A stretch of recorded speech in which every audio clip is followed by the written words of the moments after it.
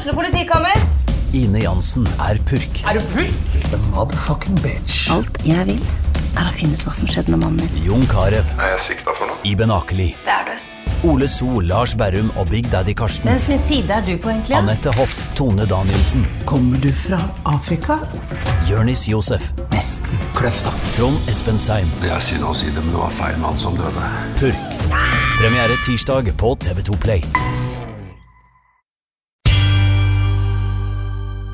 Hei, hei. Da det fredag, og det tid for OA-podden. I dag har vi vært ordentlig heldige. Vi har fått besøk. Vi har fått Toten-besøk. Velkommen, Ida Marie Ringerud. Tusen takk. Og ellers så det vi kjente her. Erik Sønsteli, hei, hei. Hei Stina, og hei alle. Og Mina Vats. Hei, hei. Gratulerer med dagen, Mina og Ida. Tusen takk. Jeg skulle si det først. Ja. Gratulerer med dagen. Gratulerer med dagen til deg og Erik, for dette her handler ikke, dette handler om humanisme først og fremst, om alle mennesker, så gratulerer med dagen. Dette har du rett i, ja. Ida Marie. Jeg vet det. Jeg trenger kanskje ikke å spørre deg, Ida, om du har et forhold til kvinnedagen. Hvordan forhold har du til kvinnedagen? Altså, jeg har hatt et forhold til kvinnedagen nesten helt siden jeg ble født, for jeg rett og slett døpt på kvinnedagen. Dette da min dåpsdag, så for ganske mange år siden så ble jeg altså døpt på denne dagen på en søndag. Men fra jeg begynte å få en slags gryende bevissthet, så har dette med kvinnekamp, likestilling og feminisme, det har vært veldig viktig for meg, både i et samfunnsperspektiv, men også personlig. Så 8. mars for meg det en stor dag i løpet av et år for meg. Det toucher julaften, premiere Urbane Totninger og ikke lenger egen bursdag, for det liksom ikke så stas lenger. Det såpass, ja. Mina, har du noe forhold til kvinnedagen? Ja, jeg også har et sterkt forhold til kvinnedagen. Jeg tror at det henger sammen med at jeg fra tidlig alder var veldig opptatt av rettferdighet, og har jo sett at vi har litt å gå på, både likestilling mellom kvinner og menn, men også etnisitet, religion og mange arenaer. Og Erik, du har spandert kake i dag. Og blommer, til og med. Ja, det har jeg. Jeg synes at 8. mars en viktig dag, og så det mange som spør i dag om 8. mars.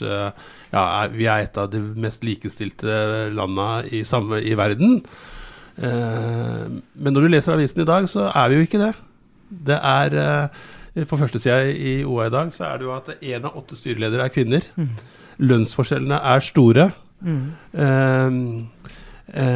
Vi har hatt en stor greie rundt MeToo. Ting som alle har visst, men egentlig ikke har snakket om. Så jeg tenker det at likestilling, og det ikke bare om kvinner, det handler om flere ting. Men jeg tenker at det superviktig, også i 2019. Halleluja. Du har jo vært en av de vi har kontaktet og som har svart, særlig i forhold til MeToo-problematikken. Også i dagens papiravis, får vi si da. Ja. Men sånn i dag, hva tenker du har vært den tydeligste effekten av MeToo?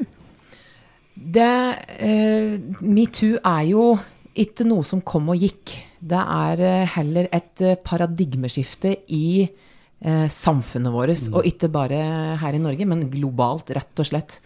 For før MeToo så har det vært en slags stiltiende aksept for en kultur som innebærer at hvis du kvinne, og spesielt hvis du ung og hvis du nyansatt, så må du på en måte bare regne med å måtte sløss unna en del karer som har lyst til å utnytte sin posisjon for å oppnå seksuelle handlinger, eller hva jeg skal si, seksuell utnyttelse.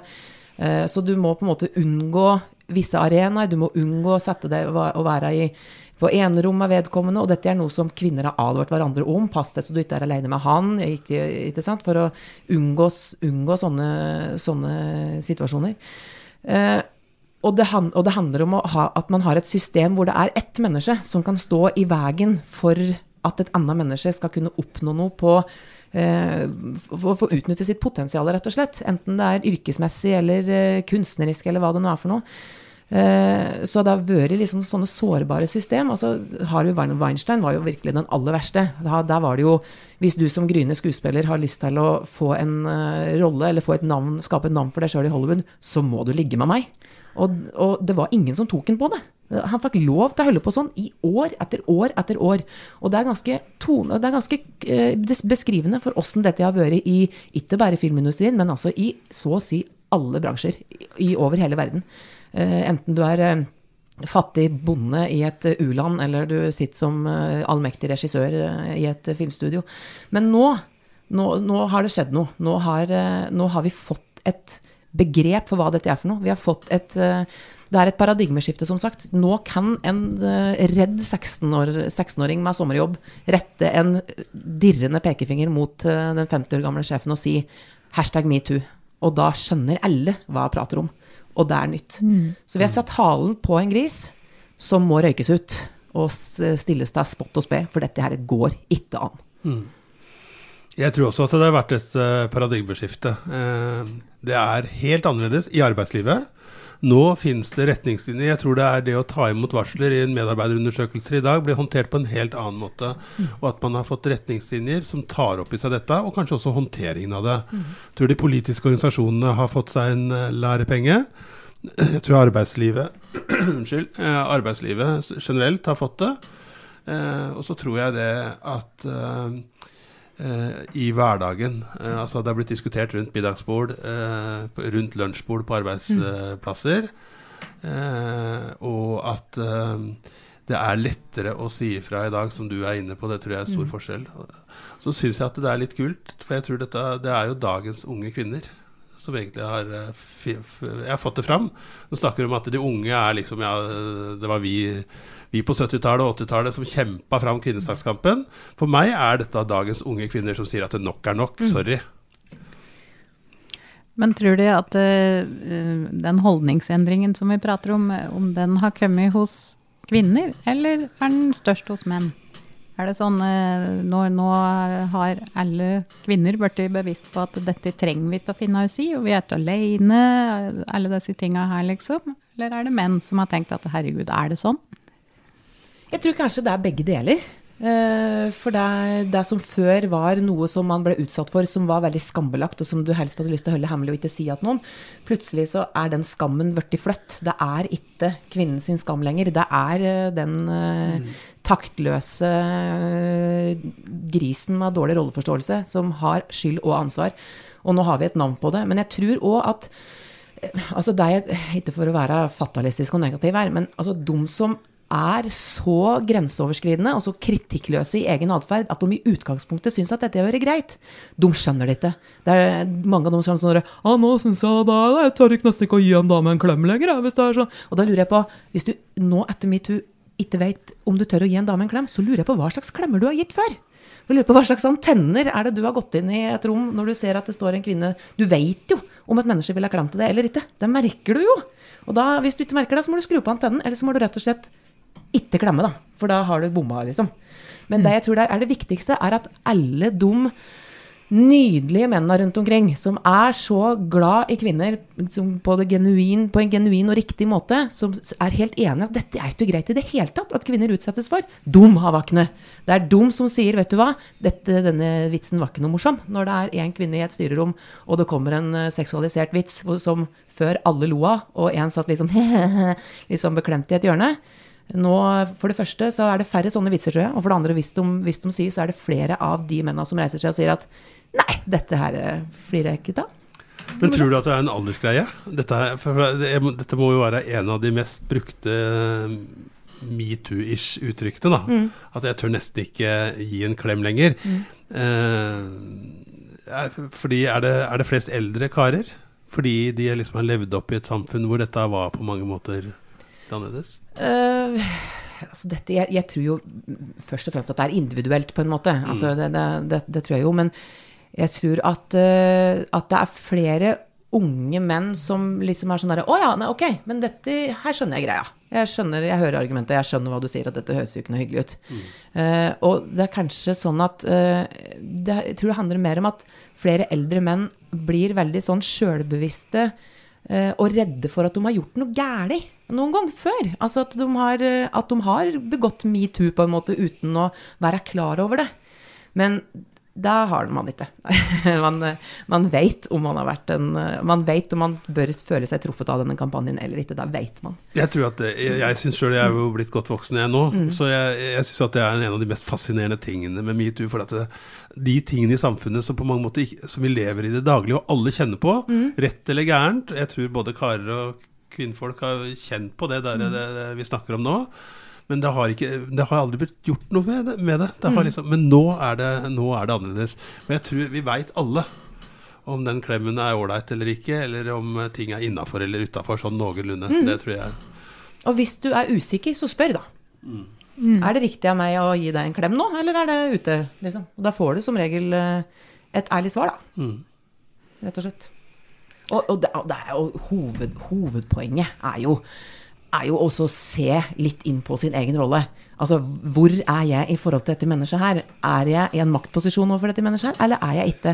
Hvis svaret er ja, jeg er i en maktposisjon, så da kan du ikke ligge med vedkommende da. Det er rett og slett bare sånn det er. Altså, ikke ligge med folk du er sjef for. Altså, punktum. Rett og slett. Ja. Men det er jo flere ting hva er forskjellen mellom menn og kvinner i dag. Særlig i dag da, så blir jo disse vist fram på kvinnedagen, og vi ser jo blant annet, vi har en sånn interaktiv sak ute nå, der du kan sjekke lønnsforskjeller for eksempel. I Gjøvik så tjener jo menn i snitt 121 000 mer enn kvinner. På Toten er det enda verre. Men kjære venner, dette er jo mye verre enn jeg satte meg inn i Statistisk sentralbyrå sine tall for hele Norge. Og der er det jo mindre forskjeller, rett og slett. Så, på landsbasis? Ja, så da peker jo rett og slett Gjøvik og Toten seg ut i negativ retning i forhold til landsbasis. Det er dårligere enn i gjennomsnittet, folkens. Nå må mange skjerpe seg her. Men hva kommer slikt da, tror du? Merker vi det sånn ellers, eller er det bare sånn fordi arbeidslivet er fordelt sånn? Dette er jo nabolaget vårt. Nei, jeg har ikke helt hele svaret, men jeg synes det er interessant fordi at gjennom det siste halvannet året så har vi jo satt søkelys og gransket en del ting. Vi gransket maktforhold. Der var det større forskjeller, altså mindre kvinner enn det er mange andre steder, tror jeg. Eller færre. Nei, ja, unnskyld, nemlig. Bittesmå kvinner som men, og det ble sagt at det var litt tilfeldig. Snakker vi om lønn, litt tilfeldig, snakker vi om, så jeg vet ikke årsaken, men jeg tenker at det er. Jeg tror at når det er så store gap, så kan det ikke bare være snakk om tilfeldigheter, og hvis du ser på menn og kvinner fra et utdanningsløp da, så går jo ofte kvinner ut med bedre resultater enn menn fra høyskoler og universiteter, og likevel så er det mennene som 5 år senere sitter i lederposisjoner. Og det handler om mye mer enn tilfeldigheter, tror jeg. Jeg tenker at det handler om litt sånn kultur og tradisjoner, og hvem som har sittet i posisjoner, og hvordan posisjoner går i arv til andre nettverk, og slike ting kan jo være mulige hypoteser til at det er slik. Og så kan det hende at nettopp kultur og tradisjoner, tror jeg, liksom har gjort det at jeg lærte til far min hvordan det var å skulle være kar, og jeg tenker at dere kvinner også har hatt rollemodeller liksom, som det tar liksom tid å bryte ut av og ta, ja, det kan hende. Jeg tror du er inne på noe veldig vesentlig der. Altså, jeg tenker jo da at når det gjelder kvinner og lederstillinger og toppledere, så tror jeg det er 2 ting som er de viktigste. Det ene er at min påstand er at de fleste toppledere i realiteten ansettes i badstuer. Altså i lukkede fora hvor det ikke er naturlig å slippe inn kvinner. I hvert fall så har det vært sånn tradisjonelt, det har vi hørt mye om. Men jeg tror det fortsatt på mange måter er sånn, at det er bestemt hvem som skal få den jobben før den lyses ut. Det andre også, og der må kvinner skjerpe seg litt, altså, jeg synes jeg ser en tendens hvor vi kvinner, vi skal, for der vi er så innmari flinke, som du sier, Mina, altså, vi får jo bedre resultater i utdanning, og vi tar mye mer utdanning, og vi er generelt skolevinnere, men så er det mennene som havner med toppjobba. Og der tror jeg handler litt om at hvis du som kvinne skal søke på en sånn jobb, litt for det er du må liksom få det til hvis du først skal få en sånn jobb, for da du en døråpner, for da det ikke så mange som har gått før deg. Da skal du ikke bare være toppkvalifisert, eller fylle alle kvalifikasjoner. Du skal helst ha litt ekstra, og være helt sikker på at du greier det, og ikke sant? Altså, du skal være så sikker da, før du liksom søker en sånn jobb, og det tror jeg kanskje mange kvinner kan kjenne seg til. Mens menn litt sånn der, jeg bare søker og så ser hvordan det går. Så blir jeg kalt inn på intervjuet, så får se deg. Og så gjør du et godt inntrykk, og så får du jobben, og så lærer du litt etter hvert som det går. Så jeg tror at der kan kvinner skjerpe seg litt. Altså, prøv. Du vet jo ikke om du greier jobben før du har prøvd å gjøre den. Og jeg tenker, søk da. Altså, hvis du har lyst på en ledig jobb, så søk da. Det jo litt der Silje Askehøy sier til oss I dag. Vi har gjort en sak på at det veldig få kvinner som styreledere I alle bedriftene I Vest-Oppland her, så de veldig, veldig få. Og hun sier, ta sjansen, ta prøv I hvert fall, og si nå ikke nei. Men hun faktisk også, hun bruker ikke badstue, men hun tror nok også en del av disse stillingene går ut på nettverk, rett og slett. Det I nettverket så sitter ikke så mange damer da. Og så tror jeg det har helt sikkert vært sånn, og så finnes det masse kvinnenettverk og alt sånt for å stimulere at kvinner skal komme til. Men det en annen faktor også, tenker jeg da, som viktig, at vi vet jo fra forskning at like barn leker best, og at man ofte velger ledere rundt seg som lik seg selv, hvis det ikke bevissthet rundt det. Og det tror jeg gjør at man fort vekk har valgt menn da, I et mannsmiljø. Mens det først da kanskje bevissthet at de riktig gode samfunnene, de riktig gode bedriftene, de riktig gode styrene befolket med mangfold. Ja. Det være seg kjønn, eller alder, eller bakgrunn kanskje. Etnisitet. Ja, ikke sant? At det sammen vi klarer å skape det dynamisk gode samfunnet langs vestsida her fra Mjøsa I fremtiden. Det tror jeg helt riktig, fordi det veldig behagelig å være omgitt av ja-mennesker, folk som omtrent akkurat som deg, og som du tenker at de skal være bestekompis med, og som enig med deg I stort sett alt og alle argumentene dine. Men da blir det få nye tanker, og hvis du skal bevege deg fremover, så du nødt til å ha nye tanker. Det det som nøkkelen til suksess, både på kort og på lang sikt, vil jeg si. Så det, og forskning viser jo det, at hvis du får inn flere kvinner I lederposisjoner I en bedrift, så går det bedre med den bedriften, både på kort og lang sikt. Så vi har ikke noe tapa på det, å få inn flere kvinner I styren, men det innebærer at menn må ut av badstuen, og kvinner må tørre å søke. Og så tror jeg også det litt sånn, det jo ikke sånn at du går direkte inn I en topplederposisjon, liksom. Det mellomledere. Det jo, du må kanskje opp på det nivået først, da, før du tar det neste steget. Så der også, det hadde vært veldig interessant å vite hvordan den andelen Men kvinnedag, ja, det føler jeg vi har pratet mye om nå. Men vi skikkelig heldige som har deg her I dag, Ida, for akkurat I dag så har Bent Høie gitt et slags nødvendig go for videre planlegging av Mjøssykehuset. Ja. Stadfester vedtaket I Helse Sør-Øst, som han sier I et ord Mjøsbrød selv, men det står jo I det vedtaket. Du jo fastlege ja. På Østre Toten, ikke sant? Har du noen tanker om, spiller det noen rolle en Mjøssykehuset blir liggende? Ja, jeg synes jo da... man kan jo argumentere med at det ikke mange kilometer mellom Biri og Moelv, men med tanke på at befolkningsgrunnlaget som dette storsykehuset faktisk skal serve, så trenger vi å ha et sykehus med en akuttfunksjon I og vårt fylke, nærmest der hvor folk flest av de som vi skal serve bor. I Hedmark så det flere sykehus som skal fortsatt virke, mens I Oppland så det Gjøvik og Lillehammer liksom, som det står mellom. Ja, for du tenker at Kongsvinger, ja det flere I... Ja, og Tynset ikke minst. Tynset har jo en akutt funksjon. Så jeg tenker jo da at hvis også et storsykehus skal også ligge på Hedmark-siden, så blir det skrint altså på Oppland-siden, og vi må huske på det. Altså, vi flere folk enn dem. Altså, det flere folk i Oppland enn det i Hedmark. Vi server, det flere folk som bor i den største Mjøsbyen befolkningsmessig, jo her flyttet med Gjøvik. Altså, det ikke noe grunn til at et storsykehus skal da ligge lengst mulig unna den største byen befolkningsmessig. Og vi skal huske på at det også nede ved Hadeland, altså de pasienter som også sokner til vårt område, kommer jo faktisk helt nede fra Harestua. Altså det langt. Og hvis de skal spesielt mye lenger enn Gjøvik, så begynner det ofte å kunne bli kritiske minutter, altså. Ringsaker har jo egentlig allerede nesten innkassert. Jeg var veldig tidlig ute, ordføreren der, og nå ville de gå videre med sine planer i hvert fall. Og all ære for å ha liksom tenkt ferdig en tanke og være forberedt før et sånt utsagn kommer fra helseministeren. Men jeg tenker jo nå at nå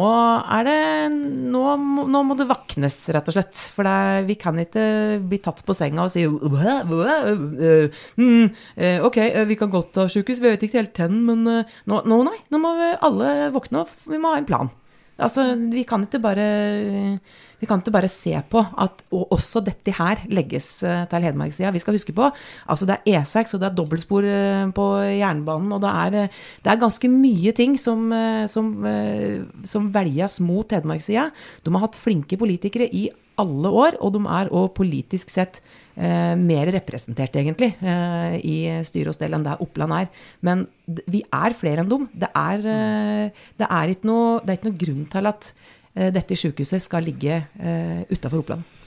Jeg synes det spennende det du sier, Ida Marie, fordi jeg må innrømme at jeg som ikke så inne, jeg har tenkt at nå har vi kranglet om dette sykehuset så lang tid at se og skaff folk dette sykehuset. Fordi folk trenger et godt sykehustilbud. Så jeg må innrømme at så langt så har jeg tenkt at ok, Moelven eller Biri, same. Så lenge vi får et elektrisk sykehus på grunn av strålebehandling og alt dette her, så da synes jeg det høres ut som en grei deal for meg, og når vi samtidig har et fantastisk næringsområde på Biri. Så jeg har tenkt at det viktigste at vi får på plass sykehus for pasientene, og så har jeg vært opptatt av at også litt av hensynet til tilliten til de folkevalgte, som gjør jo en strålende innsats, som jobber frivillig for oss alle, men samtidig så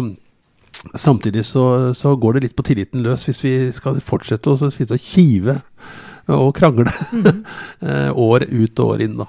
Så men det spennende tanker du har da, som ikke jeg har tenkt så godt gjennom, dette med hele diskusjonen rundt et storsykehus, den veldig vanskelig, for det veldig gode argumenter på absolutt alle sider, altså. Et av hovedargumentene som jeg synes står veldig sterkt for et storsykehus jo da muligheten til PCI-behandling da, som innebærer en akuttbehandling på hjerteinfarkt, hvor man da kan gå inn via en blodåre og inn til hjertet, og så blokke ut årer som tettat, tar kalk og plakk. Ikke spis sunt og tren og ta tran.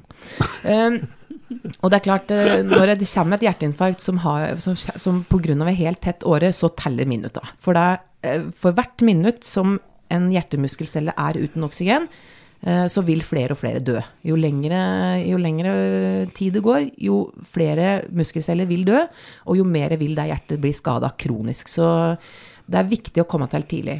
Og sånn som det nå, så må et hjerteinfarkt først diagnostiseres som regel med blodprøver rett og slett på sykehuset, og så må det da ta stilling til hvorvidt dette mennesket skal behandles konservativt som dette med medisiner, eller om det faktisk da skal fraktes til Ullevål, som den nærmeste PCI-avdelingen vår. Og da går det for tid, altså. Det går 1,5 time, 2 timer, 2,5 time, begynner å nærme seg 4 timer. Da snakker vi om irreversibel skade på en hjertemuskel. Og det ganske alvorlig. En ting vi som bor på Gjøvik, men hvis du har liksom en 1,5 time reisetid som fyst, da, så blir det fort mye skader på det hjertet. Så det jo et av de sterkeste argumentene, tenker jeg, dette med samhandling og ha flere avdelinger under samme tak. Men så skal du heller ikke glemme det, altså, stråleenheten på Gjøvik veldig, veldig, veldig god. Og da må jeg også si at sykehuset på Gjøvik også et veldig, veldig godt sykehus. Fabelaktige kollegaer som jobber der, som jeg har høy tillit til, og som jeg ser oppnår veldig gode resultater, og som driver veldig kostnadseffektivt. Det et godt sykehus, og det godt drivet, rett og slett. Når det sagt, så jo stråleenheten veldig moderne, og hvis man beholder stråleenheten som en egen enhet, så kan det se ut utenfra som at det en strålende idé. Pun not intended, faktisk, den kom til seg selv. Og at man da kan tenke at der kan de elektive pasienter gå, og så kan akuttpasienter gå til et storsykehus. Men det som ofte ikke sant, dette med kreftpasienter, som da ofte så skal de ha akutt stråling.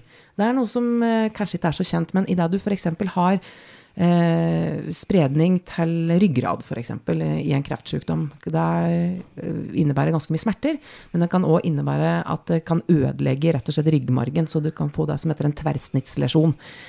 Og da du lam da. Altså, da du lam fra den, der du fikk den skaden og ned. Da kan du bli rullestolbønnig, og det irreversibelt. Så hvis en pasient begynner å få tegn på tverrsnittslesjon, så må han inn til ganske akutt stråling ganske fort. Og det innebærer også et opphold på intensivavdelingen. Altså, det vil du ikke ha på et sånt type sykehus. Det innebærer veldig ofte kirurger som noe annet enn elektive kirurger, som litt sånn akuttkirurger, rett og slett. Så disse tingene går jo hand i hand. Så hva skal skje da med den pasienten som ligger med truende tverrsnittslesjon som de nesten ikke tør å flytte? Kan ikke ha han i en ambulanse til Biri, altså. Jeg redd det kan bli ganske skummelt. Så det jo et annet argument for at dagens sykehusstruktur kanskje burde ha bestått da, men nå skjønner jeg at det ikke skjer i og med at Bent Høie har bestemt. Men tenker du at denne diskusjonen mest av alt har vært i politikk? Eller hvordan føler du pasienter og medisinske fagpersonellet blir hørt i dette? Ja, altså politikk det definitivt. Som alt annet så handler det til sjuende og sist om økonomi, og det skal vi være glade for det pengene våre, det skattebetalernes penger, og vi vil ha mest mulig effekt ut av hver enkelt krone. Det ingen som interessert i å kaste bort penger på ting. Men jeg tror det kanskje ikke helt har innsikt i at et godt fagmiljø, der tar det mange år å utvikle. Og verdien av et godt fagmiljø, slik som vi har på Gjøvik og på Lillehammer og på Hamar for den saks skyld, det må ikke underslås, det kan ikke måles i kroner og øre. Og man risikerer å rasere fagmiljøer altså, ved å flytte det og samlokalisere det som på denne måten her. Og det kan ta flere tiår å bygge opp at. Så det klart, det skal vi være klar over. Og i den grad, men innad i fagmiljøet så det jo veldig delt. Det hører, jeg jo hverken for eller imot et storsykehus. Jeg synes det veldig gode argumenter på alle sier. Og sånn det innad i fagmiljøet også. Noen veldig for, nettopp på grunn av sånne ting som PCI og litt sånne større typer behandlinger, og for det man vil kunne trekke til seg andre spesialister og kunne ha utdanningsstillinger og professorater og kunne drive med forskning og sånt. Men så det også de som helt imot et storsykehus for det fagmiljø og drift og kostnadseffekt og alt dette her. Så nei, det vanskelig å det korte svaret på spørsmålet ditt jeg vet ikke. Det skjer i alle fall veldig mye her nå, fordi denne uka så gikk jo også direktøren på Gjøvik og Lillehammer sykehus. Så alt henger sammen med alt for tida i denne sykehusdebatten. Men klare ord fra Ringerud i alle fall. Ja, nei, konklusjonen jeg vet ikke. Ja, det kan du si. Jo, men det mener jeg mange flere burde konkludere med, for jeg synes det så mange som innmari for, eller fryktelig imot. Så det liksom ikke noe mellom der, og det synes jeg vanskelig, det gapet. Da det jo som regel en side av saken ikke helt fullt ut har forstått da. Hvis ting jo aldri svart-hvitt, det jo støtt grått. Slik oppleves det ofte, ja. Andre ting denne vika. Det har vært et folkemøte i Gjøvik. Der skrev du om, Mina. Ja, jeg skrev om det i forkant. Det altså for 2 år siden så hevde politiet at de aldri var borte i stoffet MDMA i regionen våres. Nå situasjonen en helt annen. Og det et partydop som brer om seg i omfang. Og den uka her så var Arne og Mona Bratland på Gjøvik-besøk. Og de opplevde å miste sønnen sin på 21 år til det stoffet. Første gang han brukte MDMA, så døde han. Og de reiser da Norge rundt og bruker hans historie og deres historie for å fortelle foreldre og ungdom om risikofaktorer og hva som faktisk kan skje etter å ha prøvd en eneste gang. Og det ganske sterkt, og det var mange i Gjøvikhallen denne uka her som jeg hørte det var gikk tårevåt hjemme. Ja. Og mye folk som har kommet også, så det tydelig at folk skjønner at dette noe de bør vite noe. 60 foredrag landet rundt etter at du mistet. Det ganske sterkt å gjøre det i utgangspunktet også, i en sånn situasjon, tenker jeg. Og ikke minst viktig da, og politiet ser jo på det her som ekstremt viktig, fordi MDMA jo et av de stoffene som ungdom nærmest framstiller som om skal være nesten risikofritt å ta. Og det jo dessverre da synlig bevis på at det det slett ikke. Får du inn mye slike saker? Jeg definitivt kjent med problemstillingen, ja. Og det klart at det mange forestillinger om at ting ikke farlig som gir rus. Men den skal være klar over at hvis noe har en berusende effekt, så det for deg, dette stoffet har egenskaper som gjør at det krysser blod-hjernebarriere.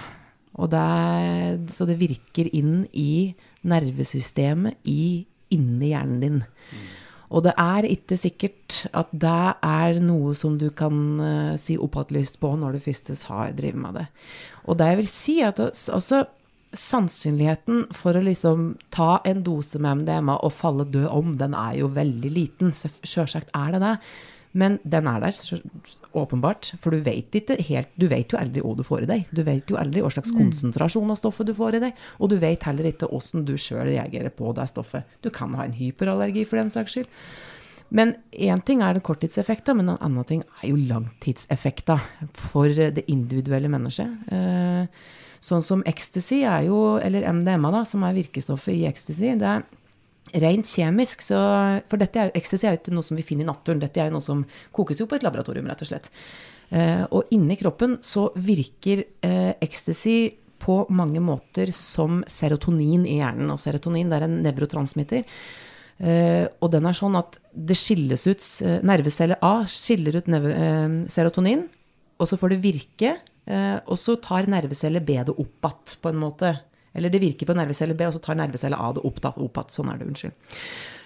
Og det man da gjør med ecstasy, at man, dette jo, det mye feil i det jeg skal si nå, men jeg forenkler det sånn som jeg skjønte det når jeg skulle lese om det, at du tilfører hjernen serotonin, sånn at i stedet for å ha 10 serotonin som hjernen kommer med selv, så får du 150. Og det får lov å virke lengre, og så tar da nerveceller av dette opp at problemet da at hjernen jo akkurat sånn som politikere våre, de vil ha mest mulig effekt ut av hver krone. Så hjernen tenker sånn, da gidder ut jeg å produsere noe serotonin, hvis jeg ikke skal få det, så driter jeg i det liksom. Og dermed så lager hjernen mindre serotonin enn den ellers ville ha gjort.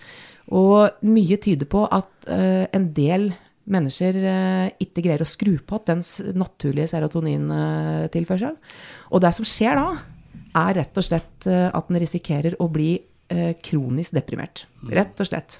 Altså helt sånn kjemisk deprimert resten av livet. Og det en ting som farlig å gå med over tid, så det depresjoner. Det tær fra folk kjærlighetsforhold, livsglede, arbeidsevne, og dessverre også livet i mange henseender. Så en ting om man ikke faller død om av den første dosa, men langtidseffekter som dette har på folk, altså, det skal vi altså ikke stikke under en stol. Legen drar til den her nå, så ligg unna folkens, sier jeg. Og ikke minst, hva er det som sitter og sælger dette her da? Jo, det folk som driver med trafficking og utnytting av andre folk, og kriminalitet og terror, og ikke driver med narkotika. Ikke gjør det. Verden blir et kjempedårlig sted av narkotika. Punktum. Ja, godt sagt. Godt punktum der. Jeg ser tida flyg.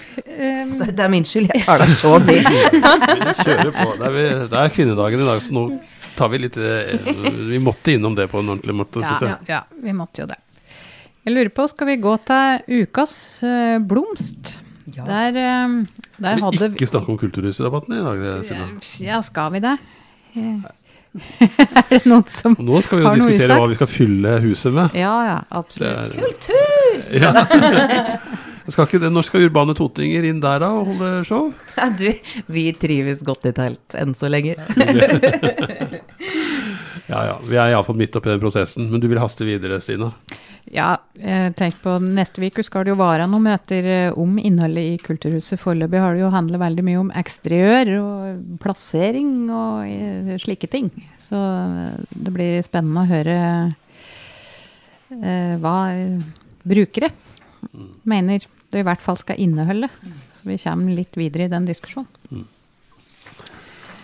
Jo, men fast poster på programmet, så det ukas blomst. Og der hadde jo vi et forslag, men så ble vi bare helt velte ta stolen her, Ida. Jeg synes du dra den historien. Ja, jeg trodde vi hadde fått ramset opp historien med alle pionerene når vi leste Oppland Arbeiderblad med Tråseth, som hadde skrevet om pionerene innen kvinnesaken i Norge, men så drog du opp Marie Kjølseth. Marie Kjølseth. Fra Skreia på Østre Toten, som altså da en av Norges aller første kvinnelige leger.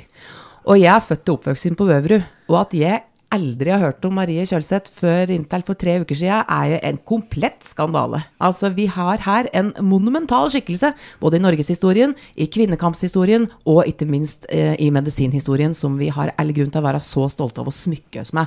Marie Kjølseth. Hun hadde vel 8 eller 9 søsken, og foreldrene hennes var veldig tidlig ute da, med å rett og slett sende dotter si til Kristiania for å få en skikkelig utdannelse. Og det var ikke bare, men hun fullførte på kortere tid en sånn nummert tid, og hun fikk også bedre resultater. Hun ble ganske aktivt motarbeidet av det mannlige etablissement, for i forhold til å få seg jobb, fikk jo ikke noe særlig jobb.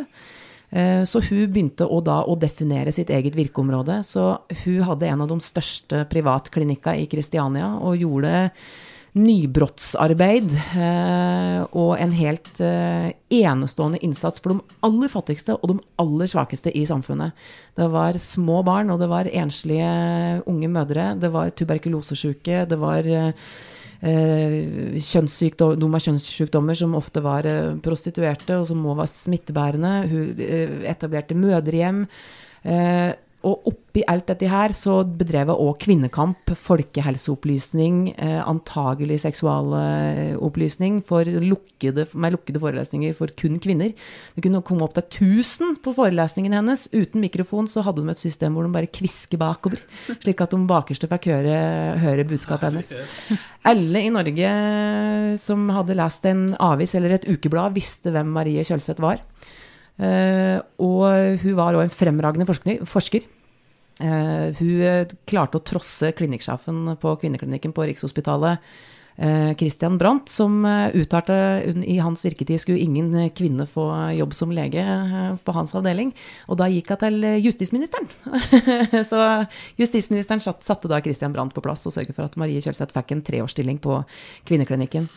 Hun har vært utmerket ved 100-årsjubileet til Universitetet i Oslo.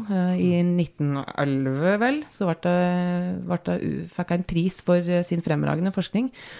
Og hun var rett og slett også en pioner i kvinnesaksarbeidet. Hun sto helt fremmerst I spydspissen på å samle inn nesten 300 000 underskrifter fra kvinner I Norge bare på noen uker. De organiserte seg, gikk dør til dør.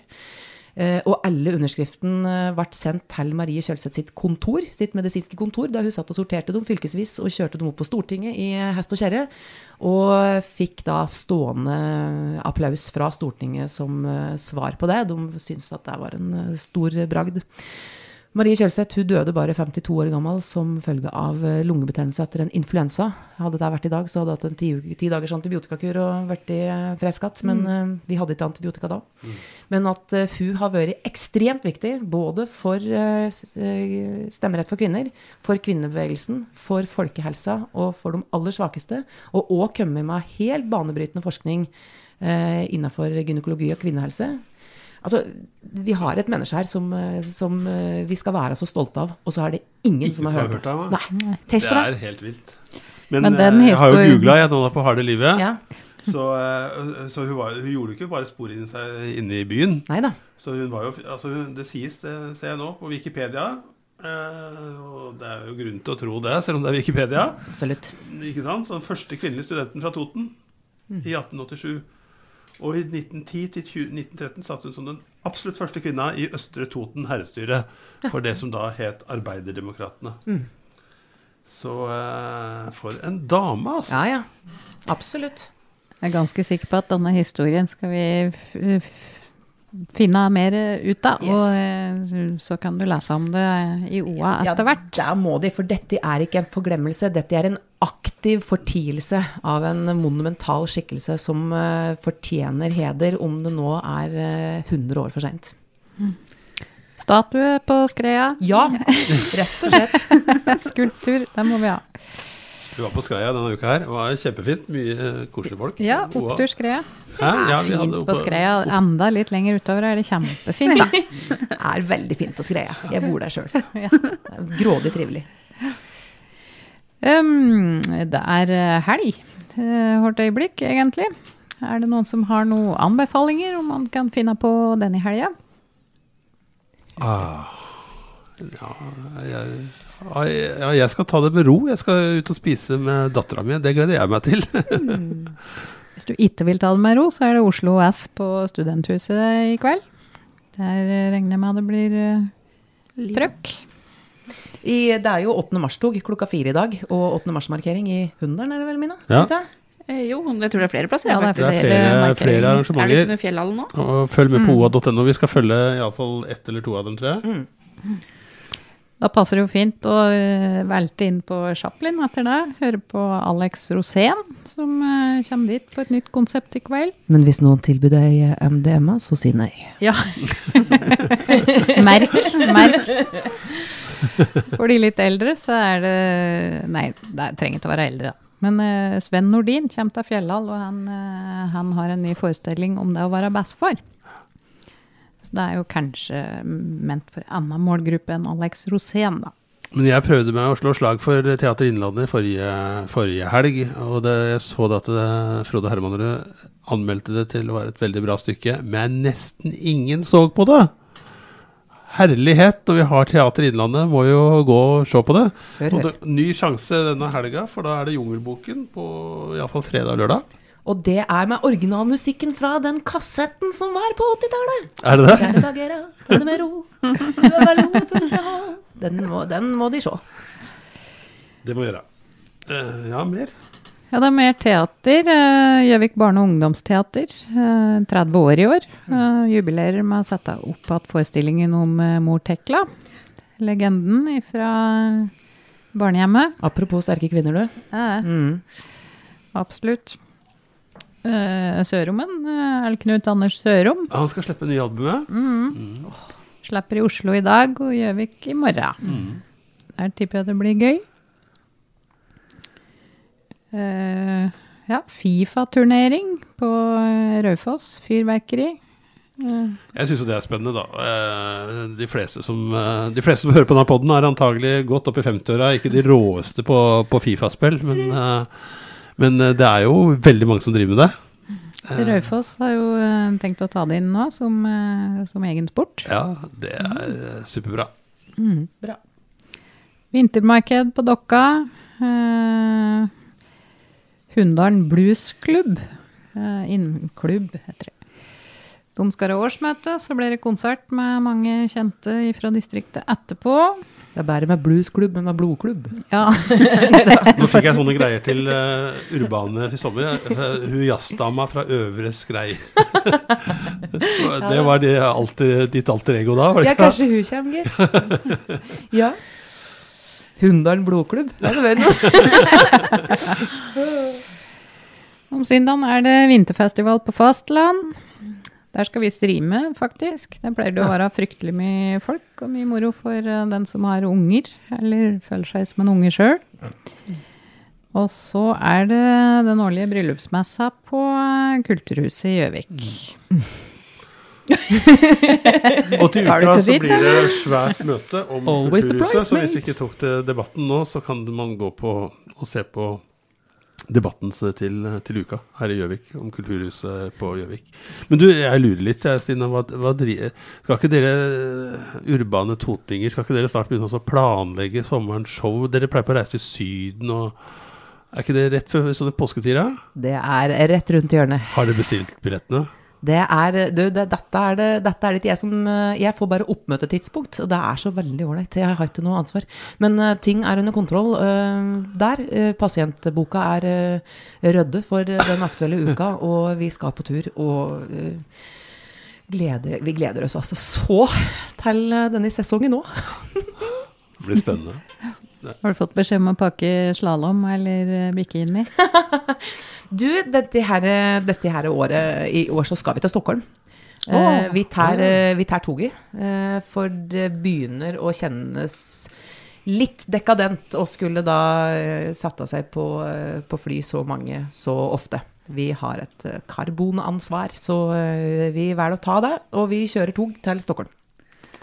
Ja, 5,5 timer fra Oslo, så er vi i Stockholm. Det blir skitkul, eller hur? Ja, Stockholm er en bra by. Ragga omkring på Stureplan og alt det der. Ja, hur kul som helst. Ja, men da blir det sikkert mye svenske humor, da. Ja.